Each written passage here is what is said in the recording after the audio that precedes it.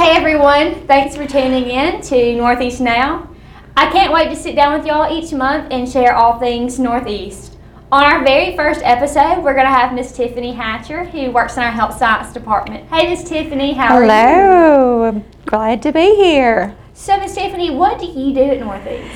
I am the Health Sciences Advisor. So what I do is basically take all of the pre-health science students and pre-nursing students and help them to navigate their way through getting into one of our programs. Oh, that's so cool.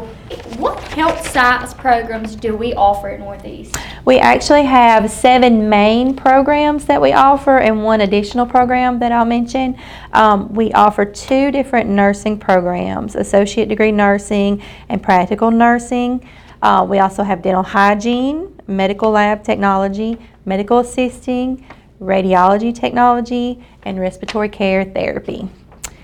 We also have an additional program now called diagnostic sonography, and what that is ultrasound. It's an ultrasound program. It's a certificate program, so you already have to be a radiology tech or a licensed person before you can enter that one, but that's an additional program we just started. Awesome. So with these 7 health science programs, do you have to just have general admission into the college to be in one, or is there an application process these students have to go through? Yes, you do have to go through an application process with the college first. So you fill out a general admission form, and then there is a step 2. You have to fill out an application for the program itself. And that can all be done online now. We're very happy to announce that. Now, are there any ACT requirements to get into these programs? Do they have to have certain classes? There is an ACT requirement. You want to have at least a 17, and that is so your score can be ranked on the rating sheet that we use.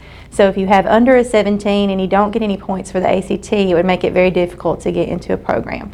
So you want to be at a starting point of 17, and anything above that makes you more competitive. Awesome. And so when you're looking at this application process, do you only have to pick one program, or can you apply to every program we offer? That's a great question. You can apply to every program. Some people apply to all of the programs. It doesn't hurt your chances of getting in one or the other.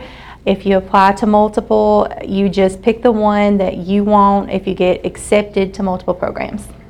So I know these application processes can be a little bit stressful. Is there anything a high school student can take or do to help prep them for this application process? That's a great question. So some students do plan on coming straight into the programs from high school. That isn't easy to do. You do need a head start. You need to go ahead and start taking some basics. You can take English Comp, you can take Art and Music Appreciation and College Algebra. Those are great prerequisites to get out of the way. Most people do not have their A&P 1 and 2 before they graduate. So a lot of students will take that in the summer. You can still apply to any program even if you lack a few courses and take those in the summer, and you would be put on what's called a provisional admission if your score is high enough without those classes. Then once you've passed them in the summer, you can be accepted. It's different, different qualifications for different programs. So it just depends on the program that you apply to and what you're going to have before you get in. Awesome. And do you recommend shadowing before you apply to these programs? Is that something students are able to do? I do if you're able to. Right now with COVID, our shadowing processes and our even the health science students are having a very difficult time getting into the hospital or any kind of clinical environment. So we do have a course called Intro to Health Professions. That's another option that you would take when you get here to kind of give you a little experience in what healthcare workers do. So that's another option because we know it's difficult right now to observe in a clinical area. Awesome. And what advice would you give a high school student who wants to go into healthcare? My advice would be ask questions and go and talk to people that already do the job that you're interested in so that you can know what to expect and what's ahead. If you can observe, like you said, that's one of the best things you can do is watch people do their job and see if it's something you think you'd be interested in. But we have different jobs and programs that fit all different personality types. So if you're a little more introverted, you might like something like medical lab tech, where you only have a small interaction with the patients and you do a lot of behind the scenes work.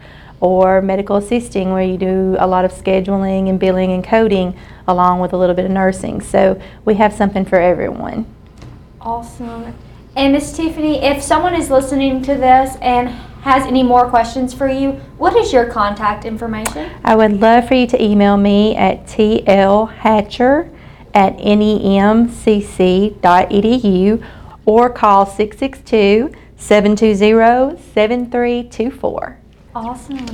Thank you so much, Miss Tiffany, for meeting with us. And that will conclude our first episode. Everyone tune in next month to hear our next one. Thank you so much. Thank you.